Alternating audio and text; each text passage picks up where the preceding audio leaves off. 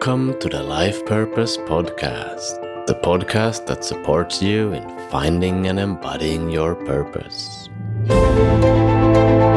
My name is Pauli Sari, and I am your host. In this episode, I talk to Brooke McNamara. Brooke is a poet, dance and theater artist, and Zen practitioner. She has taught yoga studies at Naropa University and dance at University of Colorado, Boulder. She has also published 2 poetry books, Feed Your Vow and Bury the Seed. The topic of this episode is purpose embodiment. We had a look at that topic in the last episode also, but this time we approach it from a somewhat different angle. Brooke's life is a perfect example of someone who has truly followed her calling. In our conversation, we look at Brooke's life story and find important clues concerning how to deal with the fears and obstacles that inevitably arise at some point when we follow the call. So, here is my conversation with Brooke McNamara. I hope you'll enjoy it. Okay, so welcome to the Life Purpose Podcast, Brooke. Thank you so much, Polly. Yeah. So, I would like to start with addressing something that you spoke about in another podcast, the Embodiment Podcast with Mark Walsh. You said something there about that there's a voice often that a voice that tells you what to do, and that it's basically impossible to resist that voice. And there may be resistance, but it's kind of impossible to resist the call anyway. And this is something I imagine that many of our listeners here hear that voice at times, or experience some sense of a call, that they're called to something, but that the resistance is often very hard. And even though one hears the voice, it's sometimes almost impossible to follow it. So I thought it would be very interesting to hear about your experience about this, since you seem to have a somewhat different experience where you just have to follow the call and do it. So could you speak a little bit about that? Absolutely. I forgot about that conversation, but when you remind me of it, I feel my heart really strongly, which makes me, I don't know where that voice lives. Sometimes it feels like it's coming from above or below or outside of me. But when you just said that, I really feel the space of my heart in my body. And so I wonder if it also lives there. And it's not one voice. I would say it's a multiplicity. And at this point, I've just recently gotten really comfortable with just how true it is for me that I do live in conversation with voices and beings that are unseen but very real. And I used to be very secretive and sort of embarrassed about that, because it doesn't align with the more rational part of me, and the more I think I would call it the more masculine part of me, or something more conventional, some part of me that wants to fit in with conventional reality. I never wanted to talk about my invisible friends, so to speak, but it's at this point I've really come to just own it and celebrate that there's a host of guides and really magical beings that give me guidance and tell me what to do. And so it's taken me, I'm 38, it's taken me this long to just be able to celebrate that. And I know that is true for many people, and in some cultures it's just a given that there's a subtle reality around us that is intangible and unseen, Mm. but perhaps at least as real, as the world we can apprehend with our given five senses. Um, so yeah, to speak to how your question was, how do I relate with that guidance, or how have I in the past? Ooh, yeah, I guess the question was really very open, but you can speak about anything that relates to this. Mm-hmm. But yeah, like what? Yeah. Yeah. Um, Um, well, I mean, it's completely inextricably related to the central topic of this podcast, in terms of life purpose, which um, for me, I would have to say life purposes.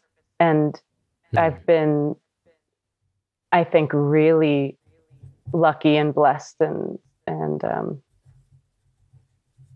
had good karma around life purposes, because they came to me as a child, and mm, are still very real. A friend posted on social media recently. She said, "What did you all want to be when you grew up, when you were a child?" And I said, I said, writer, dancer, priestess. And it hasn't come to be exactly like that, but I'm an ordained Zen monk and Dharma holder. So there's a real deep pathway in that spiritual tradition or contemplative tradition. And I've been mm, performing since I was 4 years old, and I still am. And I started writing poetry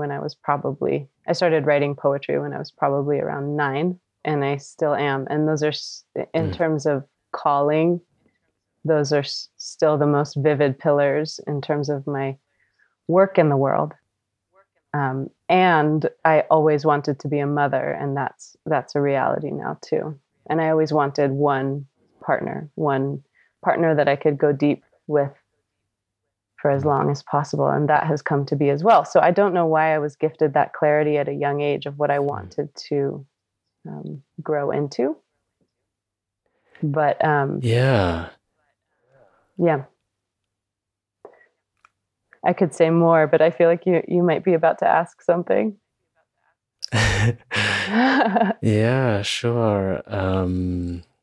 Yeah, well, firstly, I just want to say that really is such a blessing, and Hmm. in a way, not so many people get to have it that easy with their purpose.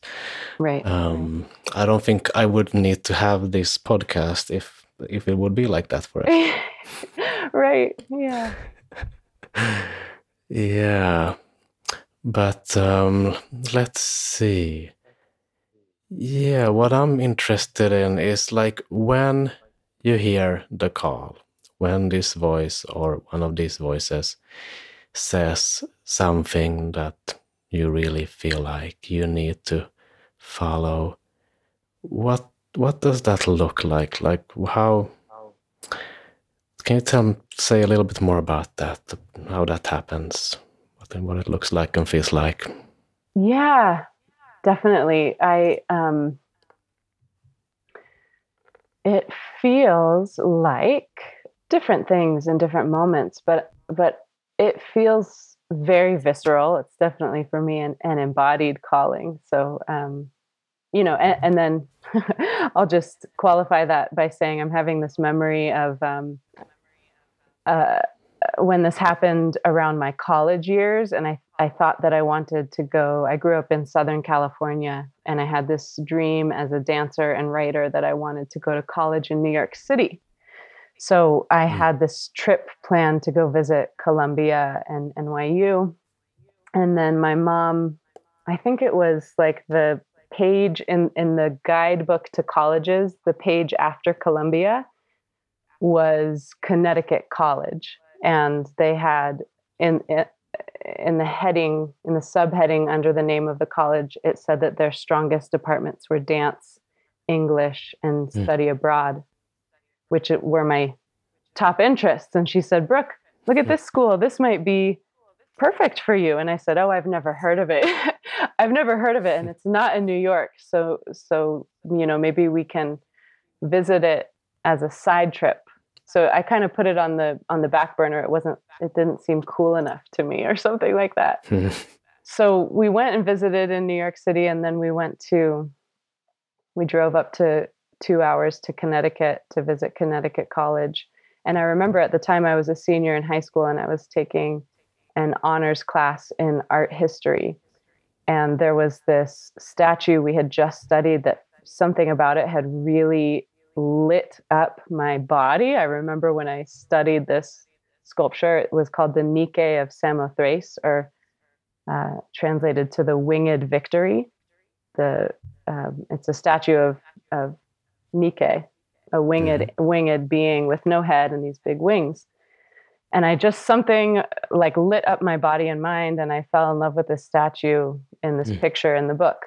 And then when we went to Connecticut College to visit, we parked the car, opened the door, walked out, and a replication of this statue was the first thing I saw. I looked out at the campus, it was this big green lawn and this statue of the Nike of Samothrace.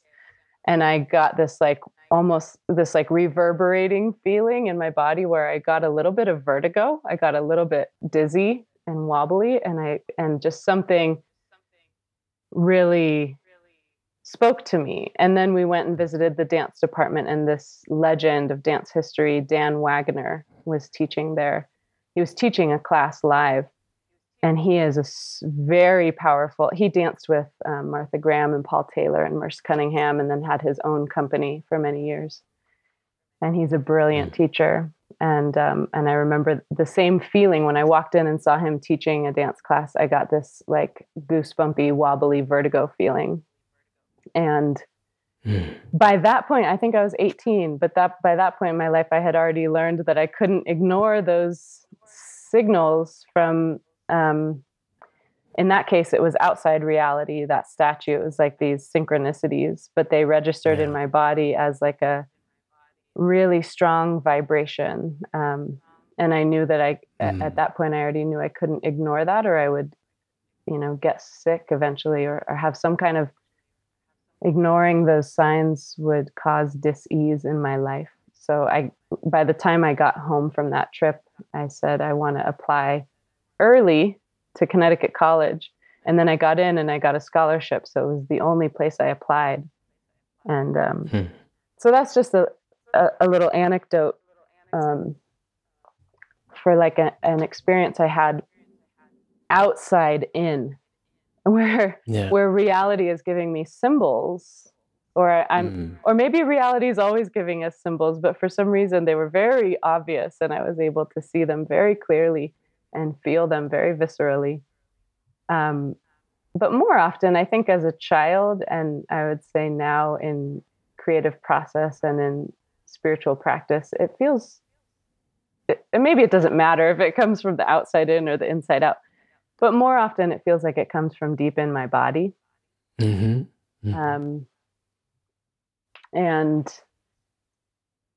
there's a sense of relaxation and alignment, and sometimes straight up sentences. Like sometimes I'll have a sentence run through my head and it'll be very random, but I'm trying to think of a concrete example. I can't think of one right now, but sometimes it's lines of poetry or a direction to go or something like that. So I guess it's a lot of different ways that information gets in, but I feel like one of my life purposes is to listen deeply for that guidance.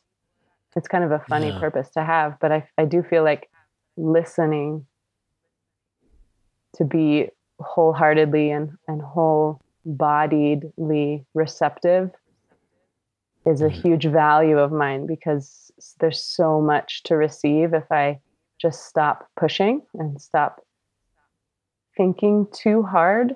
There's usually a lot of guidance and magic and information that's right here if I'm available for it. Yeah. Hmm. Yeah, it's really like these things are available for all of us. Like these sort of outer signs, they show up, but often we dismiss them or we barely notice them if we're not open to them. Mm-hmm. And it's the same with the inner guidance. There can be a part of us that really is wanting to make us aware of a specific direction to go. But if we don't listen, then we won't hear it. Mm-hmm. And yeah. And I guess then the next part is like, okay, so maybe we do notice these things. Maybe we do hear the information, but we're still hesitant to act on it. And maybe we don't. Maybe we push it away. Mm-hmm. So I'm also interested in that part. What does it? Well, okay. So there was the example of the college. Could we find some other example, or if you could just speak a bit more to? Because even in you, I'm guessing that there are fears often mixed in with the knowing of a specific direction that you need to go. Mm-hmm. Mm-hmm. Is that correct? Yes, yes, And totally. how do you hold the fear, and how do you deal with that? Yes, absolutely. So I think that's a really rich threshold. Well, just becoming aware and attuned and trusting of the guidance that we're given, whether it can be completely ordinary, like a friend, a stranger, a mentor, literally giving us guidance, and we might know it's true, but there might be fear, like you said, or it might be Mm, more esoteric or mystical, like a dream or something that mm, comes in meditation, or just a flash, or a synchronicity like I was describing. But however the guidance comes, yeah. and however we know that it's, quote unquote, right for us, realigning the momentum of our actions and behaviors and lives to follow that is a huge adventure, and um, can and does include excitement all the way to terror, Yeah. excitement, anxiety, fear, trepidation. It can be terrifying, any of those Mm, things. Sometimes it's really clear and easy, and it feels just like, following the flow of a river. And other times mm, it feels like, oh my God, I'm going to have to uproot and change my entire life. And I can give an example of that, which was, well, there's many examples, but just the one that's coming to my mind is that, again. So I went to Connecticut College, and I'm so glad I followed that guidance, because it was mm, 4 amazing years where I really let go of a lot of ways I was trying to be a certain way in high school. I really kind of let loose in college and let myself be as obsessed and devoted to dance and poetry and partying as I was. My motto in college was work hard, play hard. And I was just either in the dance studio rehearsing, in class, or writing poetry, out in nature, or playing with my friends. And I found these incredible artistic people who I felt really at home with, and could be very weird. I felt like I could bust out of a lot of the boxes I had put myself in earlier in life of how I was supposed to show up.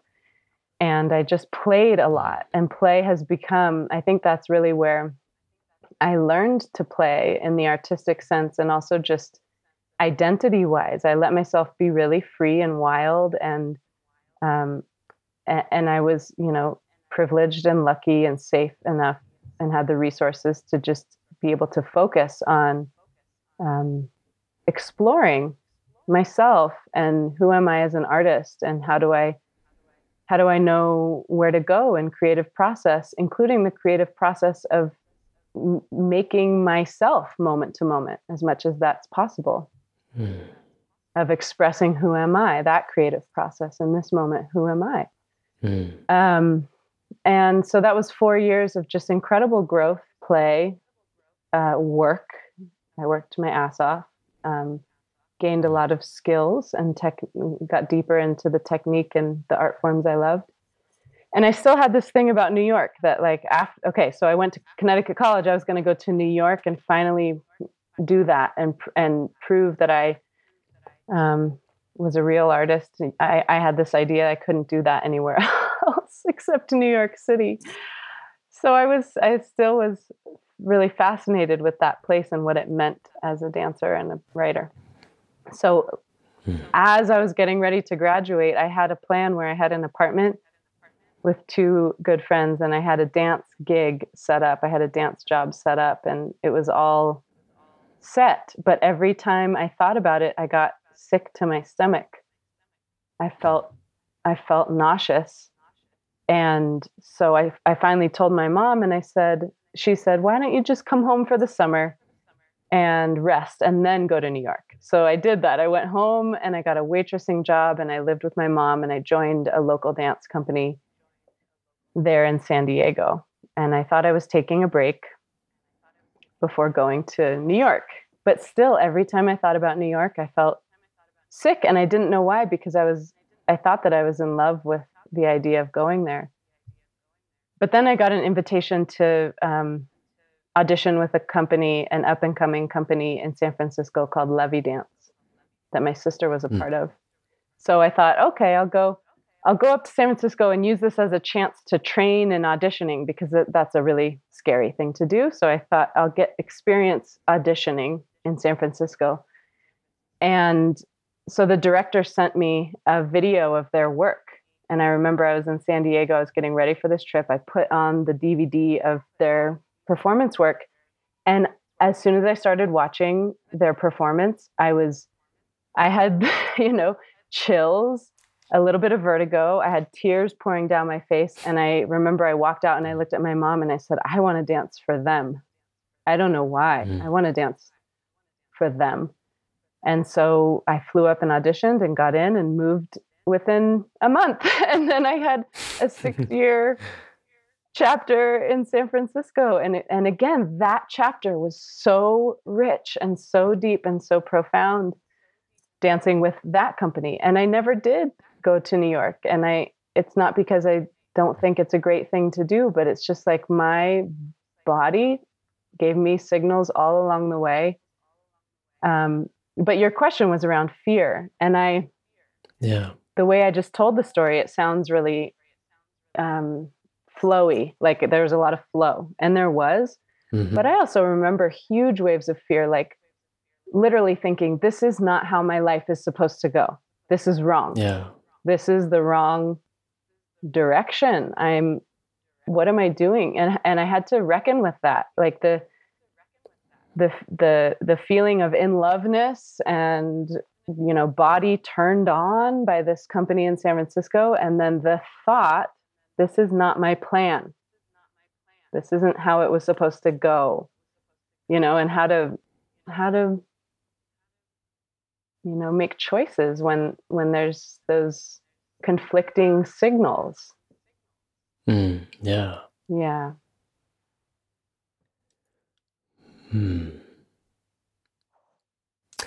Yeah, it really requires some courage to walk in a completely different direction than what we had for such a long time thought that we would be going in, to completely change. Yeah. So what would you say, since these things did come up for you also, so what would you say, was there any sort of like practice, like intentional or unintentional, but something that you did that helped you deal with like the fear and not being sure? I guess some part of you wasn't sure that what way would be the right way to go, the best way to go. Um, I didn't, at that point, I didn't have formal meditation training. I had decades of formal artistic training, which they have huge overlap. Now I see that. So Mm. I would say at that point, I was a pretty wild and semi chaotic, a very like passionate, in love, young, artistic, energetic being. And so I think ultimately it was just the passion was this like roaring river that just took me to San Francisco. And those thoughts about New York Mm. eventually just dissolved into that passion, and the fear as well. Mm. Um, Mm. but I do remember later because then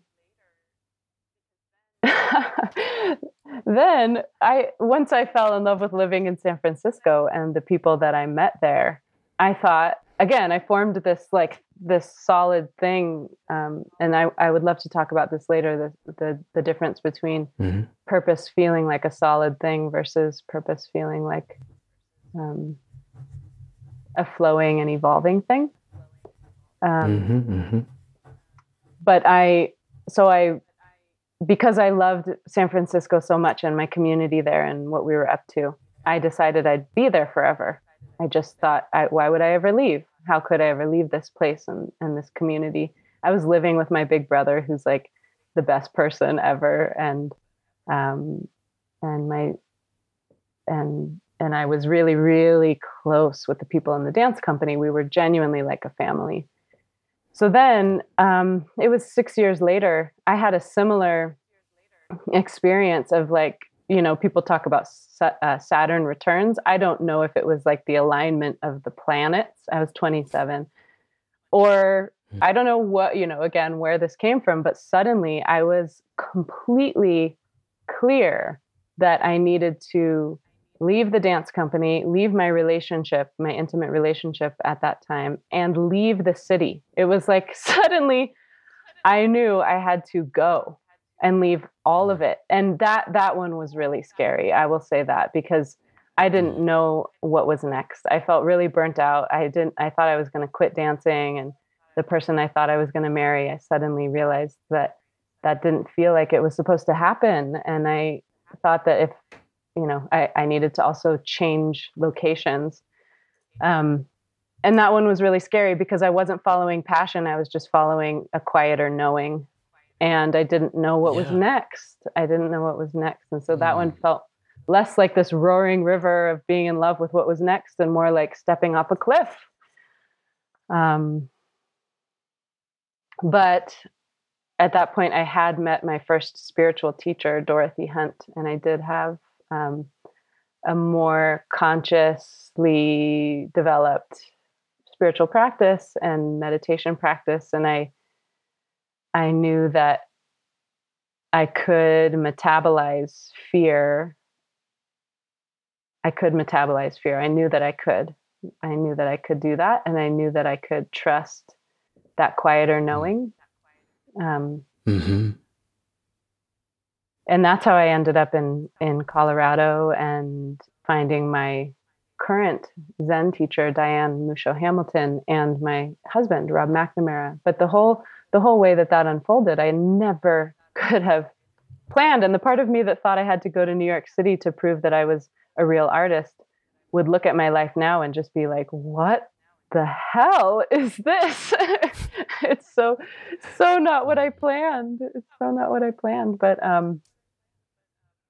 again, like I said at the beginning, all of my deep purposes since childhood are still flowering and in more beautiful ways than I could have Mm. imagined. So I'm so grateful that I let myself be guided instead of like dictating from a more forceful place what I needed to do.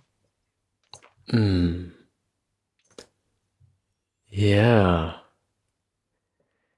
Yeah, that's interesting. We may have this clear plan that should take us to a place that we imagine as something beautiful, but if we just stick to that and don't follow the guidance that wants to take us somewhere else, I mean, the other place that we may arrive in if we do listen to the guidance may actually be so much better than we could have imagined.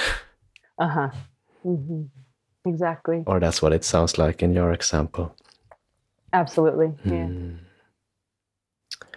Yeah. Yeah, there were a couple of things in what you just told that I would like to highlight as good guidance for others who want to live their purpose more fully. So one thing that I noticed was that when you went to San Francisco first to just practice auditioning, as you said, Hmm. if you wouldn't have went there, you wouldn't have had the experience of what that dance group could offer you, and then you may have ended up in New York anyway, Hmm. possibly. So that's just for me an example of how um, trying things out gives you experiences that then guide you on. Yeah, totally. Yep. Yeah, there's a little bit 'Cause of it was, yeah, direct experience to go off of. yeah, Hmm. yeah. Because we can't figure things out in our minds. That's not how life works. Yeah, exactly. It seems like it should, but it's just not how it works. All of us would like it to be that way, but It would be so much it easier, didn't but work like that for anybody so far. it hasn't been that way for me at Yeah, all. Yeah. Yeah. yeah. But on the other hand, how terribly boring that probably would be. Exactly. Yeah. That's what I was thinking. It would be so much less exciting. Yeah. Yeah, if we imagine our life as a story, which it is, of course, like if it would be like a um, TV series or a book or anything, if it wouldn't have a whole lot of unpredictability, it would be quite a bad story. Right. Right. Yeah. I know. I remember when I first met my teacher, Dorothy Hunt, the first retreat I went on with her. And I remember raising my hand in the middle of her talk or when she asked for questions. And I was so troubled by this desire to know because I think I was just starting to feel this sense that I needed to leave my life as it was. And I remember raising my hand and I was in tears and I said, I just want to know how the story turns out. I cannot figure out what to do. I just want to know Mm. how it turns out. And of course, there was no answer or resolution in that moment. But I think just being able to name this like wild, like graspy thing in me that just wanted to know so that I could relax kind of helped it to ungrasp and unclench a little bit, just speaking it into that space. Um, Hmm. and then there was a little bit of a sense of more of like, oh, how exciting. I can't know. I actually can't know until I know. And then I'll know. But it went from this kind of um, terrifying, annoying thing to a more wondrous, a little bit more wondrous, you know. I can't know until I Mm. do. Yeah. Or I'll just, you know, trial and error experiment. I feel like my artistic training in writing and dance has given me so much foundation for exactly this unfolding process we're talking about of like how to trust the guidance even when there's fear. It's Mm. what artists are doing every day in whatever medium, and every human is an artist, Mm. whether they identify as it or not. Everyone has a birthright of being a creative being because that's what the universe is, and we are expressions of the universe. And so, yeah, part of my what I feel so blessed to have been trained in my whole life, and what I'm now so in love with in my work world is holding space for creative practice for people where it's just like this. It's like if we get a signal that we want to paint this certain picture, but we're scared to, how do we know if we should? Well, sometimes you just try and see what happens, mm, and maybe you hit a dead end or a cul-de-sac, or mm. it feels like a big mistake, but then then you go in a different direction, and we can start to just relax around that a little more and be a little more flexible and know that we're all grappling in the dark, and sometimes there's clarity and sometimes there's not, but we can just keep listening and trying and redirecting, and it's okay. Everyone's in that process. Yeah. Yeah. Hmm. Yeah, I can definitely imagine that it becomes so much more clear when working with different forms of creative pursuits. Mm-hmm. Because things kind of just come to you, right? And then you either trust it or you don't. And if you Yeah. don't, it will, well, you may paint something, but it will probably not be so exciting Yeah. if you don't Yeah. follow the deeper impulse. Exactly. That's the thing that starts to become more and more clear, is that we can make whatever choice we want, but we start to get the feedback of what's exactly what you just said, that when we follow the deeper impulses, or the more vivid guidance, however it comes to us, usually in my experience, that's what ends up being a very enlivening piece of poetry or performance or conversation, rather than, okay, well, I'm going to choose this route because it feels, whatever, safer, or I thought this is where I was supposed to Mm. go, so I'm going to do that. And that's a valid choice. But I think the feedback will probably be that it's less alive. And sometimes that can lead us into, um, bouts of numbness, or worse,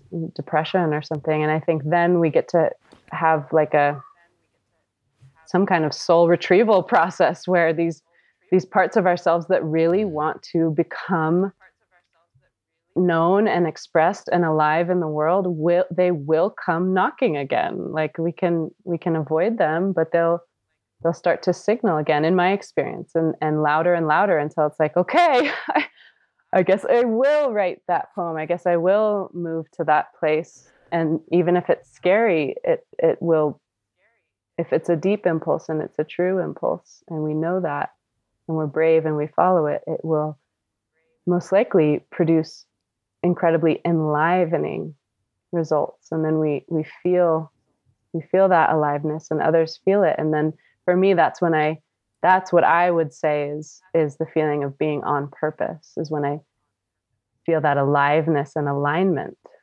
And it's not easy. It Mm. takes courage. Yeah. Yeah. Hmm. So if we again go back to your process there with moving from San Francisco, um,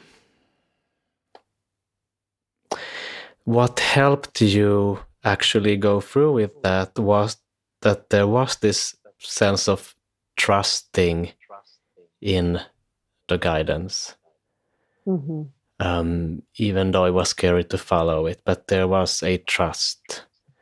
Mm-hmm. And I'm curious about that trust. I mean, I think most of us probably have experienced it to some degree, but mm, yeah, in a way, it's a practice also of coming back to it and of nourishing it. Mm-hmm. You may feel that you need to go in a certain direction, and initially there's a sense of trust in that, but when all the resistance that is almost guaranteed to show up will arise and grow in intensity, it's more and more of a challenge to keep that trust alive. Mm-hmm. Oh yeah.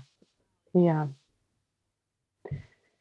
Yeah. What I'm feeling right now is just so much compassion for those particular moments that we all experience. And I can remember in that particular, where this is, it's kind of a lot of storytelling. I'm telling a lot of stories of my life, but I can feel, even in this moment, I can feel in my body the memory or the resonance of even certain clients and students that I talk to now that are in a similar place of like, I know what I'm supposed to be doing, or I know where I'm supposed to be going, or at least I have a strong impulse for the first step. But it's so counter to what my life looks like, or it's so foreign to how I know myself to behave. And so that the gravity of the momentum of how things are or how they were versus this, sometimes it's just a tiny little spark. I feel such a tenderness in myself right now for that moment in us, when that little spark, it's like, are we gonna tend that, or are we gonna get swallowed by the momentum of consensus reality or of old commitments? And again, I have compassion for that. I don't think it's like we're weak if we do let that spark go out. I think sometimes it's just Yeah. so it's such a tender place to be, to tend that spark. And I can remember when I was leaving San Francisco, when I was alone, I knew without any doubt that I needed to go. And then when I was Mm. back in my relationships and back in my work, all the pulls would come in. And it was like, why? It was felt blasphemous that I would consider leaving. Why would I do that? Even I would get confused. It was like I was gaslighting my own self. Like, and then again, when I was alone, I could feel the clarity. So what I did, I remember, is I bought a ring. And I wasn't Buddhist at the time. I was with a spiritual teacher, but she was not in a tradition. Um, I am now Buddhist, but I wasn't at the time. But I bought a ring with the chant Om Mani Padme Hum, Mm. and it was like this ring that you could twist the top, and it would like jingle. It Mm. was like two pieces set together. And for some reason, I found this ring in a store, and I was like, okay, I'm like marrying the knowing that I need to leave this chapter of my life. And Mm. whenever I waver, I'm going to touch this ring, and I'm going to jingle it, and it was like such a small but tactile thing that I did for myself. And I'm remembering really hard conversations with people that I loved so much in San Francisco, and just in tears. And there was nothing I could say except, I'm so sorry. I don't know why I need to do this, but I know I need to do it. And feeling completely not understood, but just jingling that ring, jingling, jingling, and remembering, Yeah. okay, I remember I married this knowing. I have to stay faithful to this. And Mm. then in retrospect, it's like everybody gets it. But in that moment of breaking out, it's really vulnerable and can feel really disorienting. Yeah. Mm. Yes, so that was actually one practice that you kind of intuitively did there, of having something that will remind you of your resolve to go through with this, a concrete physical symbol that you always can connect to. Mm-hmm. Mm-hmm. And and that's also, yeah, a reminder of that we need support. And you kind of Mm-hmm. um, that you didn't need that much support, it sounds like. If the ring was enough, or maybe you had other people around you that supported you, but I'm just, Mm-hmm. for most people, it probably needs to be other people that Mm-hmm. support us in going through with these Mm-hmm. often I, challenging mhm. transitions. I'm remembering that I did set up um, a partnership. I set up a special partnership with my mom because she could really see clearly how it was going to be good for me to leave. And so Mm. she said, you just call me anytime that you're wavering, and I'll remind you why it's you're not bad for leaving. You're not bad. Mm. And so I did call her every day during that period, and she was a huge support of being Mm. just a mirror of that knowing. So I'm Mm. remembering that was incredibly helpful. Yeah. Yeah. The journey of living one's purpose is really not something that is, well, for most people, not possible to do on one's own. Right, right. Yeah, Um, that's such a good point. It's not like a solo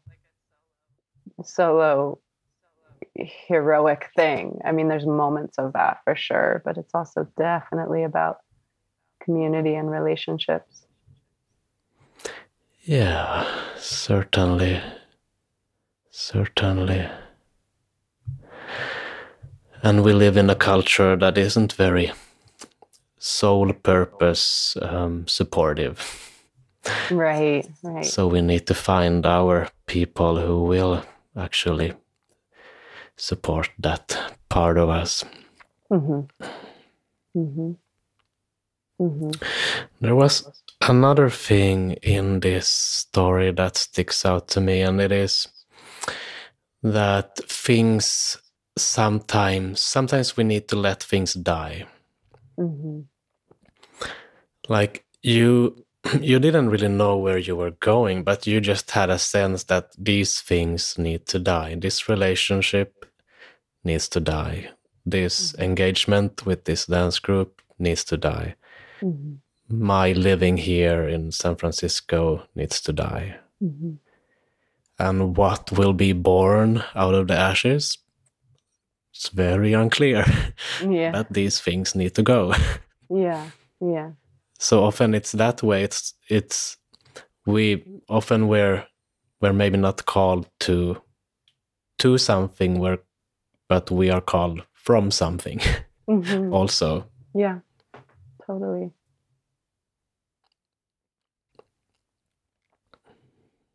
Mm. Mm-hmm. This is a big piece of the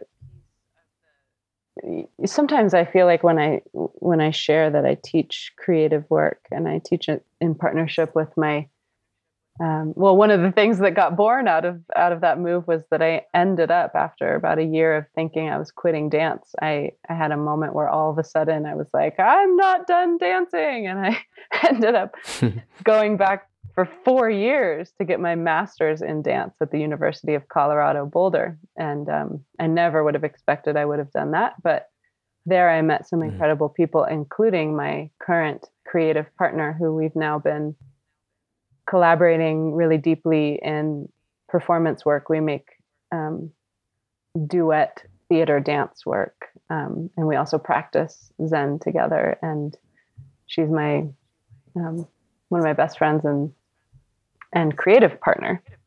And we teach creative practice based on the really magical and potent stuff we noticed we were doing in the dance studio when we were making performances. We thought, how can we facilitate this kind of a really vivid process for people of all artistic disciplines, even people who don't identify as artists, who want to come in contact with the the river of creativity that's making them and remaking them in every moment, and they want to become more conscious of that and the aliveness of that. um, but sometimes when we call it creative practice, it feels a little bit off, because one of the first things we'll always say in a workshop or at the beginning of a series of workshops is that creative practice for us is also a death practice. That creative, to bring anything, to midwife, to usher anything artistic, relational, identity, or whatever into form, is going to include that birth moment. It's going to include preservation and it's going to include the destruction, the dissolution, the death, because when we're in the realm of form, all things will come and all things will go. And so in that way, it's a really, it's a wholeness practice, and it's a realization practice, and it's a death practice as much as it is about creativity. And so if I had been able to apply that to that moment, I think, when I was leaving San Francisco, I think I would have been able to bring some consciousness and perhaps some ritual to allowing those pieces of my life to die, that relationship and that my time with that company and my time with that amazing city. But instead, what I did was I jingled my ring, talked to my mom, and then I started, I was like smoking cigarettes. I'm not a smoker. I was like, Brooke, you can do anything you want as long as you stay with this promise that you're going to leave. So it's not like I was this perfect little, angelic being. I would sit in the dog park and drink beer and smoke cigarettes, which is so out of my character. But I was like, okay, this is like really beyond my capacity to do. So I'm gonna let myself be a little bit of a, I don't know what to call it, but I was a little messy, and I was allowing some shadow parts of myself to come up so that I could somehow cope, But I think if I had the frameworks that we work with now in terms of how to bring consciousness and ritual and play to creativity and manifestation, preservation, and death and dissolution on different levels, I might have been able to leave there a little more gracefully, but oh well. Yeah. Yeah. Yeah. Yeah, I'm glad you're bringing that up, because your example is very inspiring, and it's also very beautiful to show the messiness of the process. It's messy for all of us, and it's messy for you too, even though you have this it's very natural to you to follow the call, but it's still messy. Oh yeah. Totally. Yeah, and I mean, real creativity is messy, and that's okay. I don't think that like perfectly performed or perfectly preserved or perfectly enacted things are very beautiful. I think the art that moves me most and the people that move me most are always a little bit messy in an authentic way. Like, we don't have to try to be messy. It's part of how we grow. Things come together and then they come apart, and that coming apart and coming together can create some some display of wildness and chaos and destruction too. Yeah. Mm-hmm. Well, I feel like there's so much more to explore, and I could go for hours here, but we need to start wrapping up soon, and I would like to make space for at least one of your poems before we do that. So would you like to take the opportunity now to read something? Sure, I'd love to. I think that I mentioned earlier, there's one point for some reason it feels like wants to be said, which is that like I haven't heard you speak about purpose in this way, that it's like a solid thing. But sometimes out in the world, I'll hear people talk about finding their purpose as if it is a single thing or a solid thing or a static thing. And I just before I read this poem, I want to say that for me, it's much less than a solid, static, single thing for me. And maybe this is already apparent through my stories, but also in this particular moment, it feels like purpose is a more like a river or a set of rivers, or something like an air current, something more like subtle flowing, evolving grooves that I Mm. can sort of hook into or allow to emerge from me, but they're changing. Even if they stay relatively the same, they're dynamic, unfolding, changing, evolving. For me, it's a multiplicity of purposes that interact with and talk to each other. And in those interactions and conversations between my purposes, more aliveness, and more creativity is born. Um, Mm.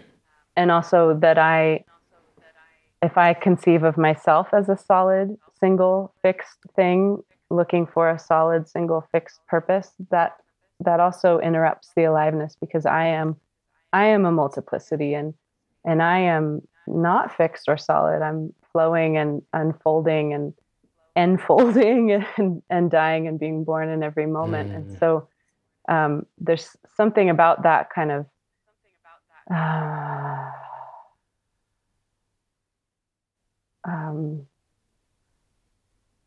buzzing and changing and flowing quality, and yet something enduring. Like, I am still Mm. dancing, I am still writing, I am still interested in God or awakening or whatever, our deepest nature is. Mm. Those are enduring things that have my soul. Yeah.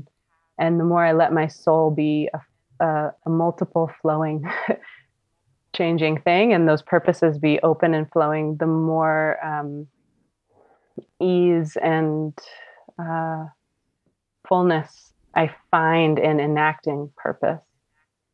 Um, Yeah. and so I think that to say all of that actually leads into this poem, and I wrote this after our first son was born. So there's some stuff about birth which can be, you can hear that literally, or you can hear that as a metaphor for creative practice or for contacting purpose. Um,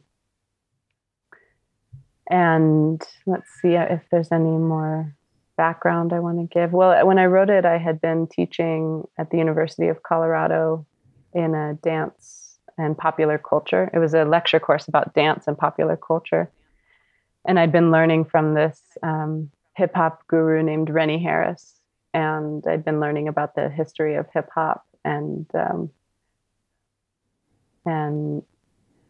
the five branches of hip hop. And Mm. um, one of them is graffiti art. And so it starts about graffiti art. I had a dream about Mm. being a graffiti artist, but some people don't know that the fifth limb or as I learned this, and I probably have blind spots, but as I learned it, that the fifth limb of the philosophy of hip hop is self-knowledge. And it goes back to um, the founder of hip hop had gone to study with indigenous elders in I think Southern Africa, and brought back this principle of knowledge.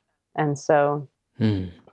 I'd been also contemplating how that principle in hip hop of knowledge, and it has to do with self-knowledge about ancestry, but also um, just deeply knowing ourselves and our deeper registers of being. And I'd been contemplating how that is how that resonates with the practice of Zen. So anyway, Mm. I think that birth and creativity and finding purpose and giving our purpose handrails by, there's a lot of mention of vows in this poem. And I finally was Mm. able to speak and commit to certain vows in my life that give structure and form and relationship and community around my purposes. So you'll hear that in this poem. So there's the self-knowledge from hip Mm. hop and vows, and I think that's enough introduction. Yeah. The poem is called Circumscribe, and circumscribe means to circle something. Um, yeah, I'll leave it at that. So Mm. circumscribe. I once was a graffiti artist, up all night hunting and circling scenes of random beauty. I would tag my name underneath, circumscribe. It was a dream. It came from infinity. It landed in my marrow. It made my bones light.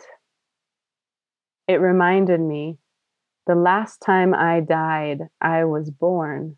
Brooke Julia Gesse, October 9th, 1981. And the gap between is the gap happening now. It reminded me I was born with a vow so central it can't be seen, beating my heart, and my job is to live it to certain death. It reminded me we must feed our vows with our very own flesh. It reminded me circle beauty, move bones by moving the gap inside the marrow. It reminded me it's not all going to be okay, but it already is. But I must make it so. It reminded me of the hours I failed at birthing in the bardo between night and day, and how I gave up trying, so bewildered by terror and intensity, until that thin veil appeared between this world and what's under it, that darkness unfathomably full, and the silent voice sounded everywhere and nowhere. Are you willing to die for this? And I yowled the yes that changes everything while pushing a planet down and out my pelvis, and a big bang, different but similar, ripped through my throat with a violent ultraviolet light. It reminded me there are resources we cannot conceive of, and we find them in the asking, if the asking is alive enough to annihilate and reorganize our current selfing for something better at love. It reminded me, I see you bravely meeting what is yours alone to meet. Are you willing to die for this? Feed your vow and eat it and offer it away.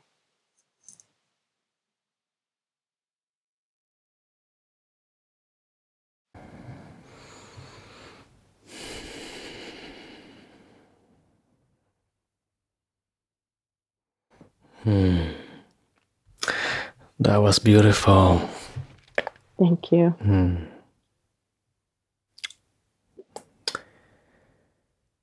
We must feed our vows with our own flesh. Yeah. That speaks a bit to the agony of walking into the unknown. Yeah, exactly. And I also love this. I don't remember exactly exactly the wording, but you said something about it won't be okay. It is already okay, but we must make it so. Yeah. I was considering bringing in the topic of like the purpose and zen, and this kind of sums that up nicely. Yeah. Yeah. Yeah.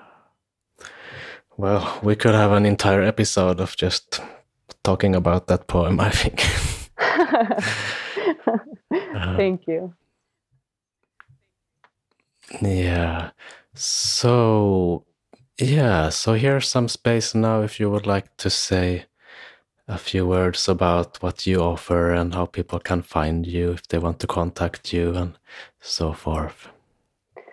Yeah, thank you. I'm more than ever, I'm really in love with teaching. I was teaching in person at universities for a while in Boulder, and then more just outside the universities. And now, during this time of global pandemic, everything's online, and so I'm.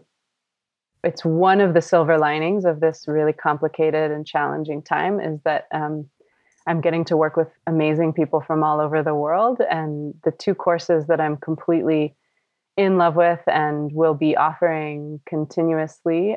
One is called Summoning the Unseen, Poetry and Meditation to Conjure Deep Support and Inspiration. And there's going to be a second run of that July 24th through October 9th. It's a weekly meeting where I give some teaching about a theme and then read poetry about that theme. And then we meditate together in real time. So there's meditation practice embedded into the course. And then there's time for everyone to write based on prompts that I'm offering or whatever is alive for people. And then we share in community in small groups and in the big group what's coming up for us around these themes.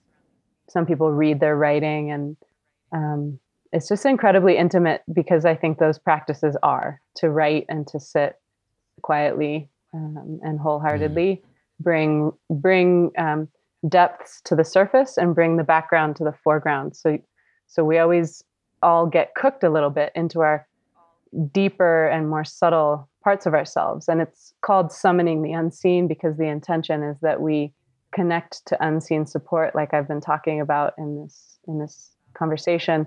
And we also connect to that which we sense, but we're not quite able to say. And we hover our attention there so that maybe the words come. And so people are finding words for experience, or finding words for parts of themselves that usually we're so busy and distracted that we kind of skip over the time and subtlety it takes to do that. So I'm really in love with what's happening in that course. And I also have amazing guest teachers come in, and we have some really awesome people. In fact, an amazing teacher from Nigeria named Bayo Akomolafe just said that he is able to come be a guest teacher next time. So I hope that if your listeners are interested, it's pay what you can. There's a suggested investment, but I'm open to people paying what works for them right now, and with this economic instability. And then I also, like I said, I teach creative practice with my partner Lauren Beal, and those workshops are called Cultivate, and we teach 8-week workshop series.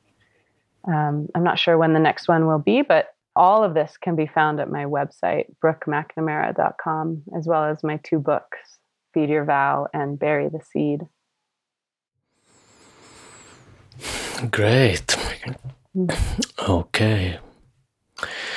So, yeah, I guess we'll need to finish here. So, and for, if you want to hear more of Brooke's poetry, you can go to the members area on my website and hear a little bit more there.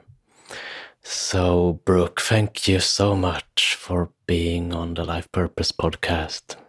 You're so welcome. It was my pleasure. Thank you for having me.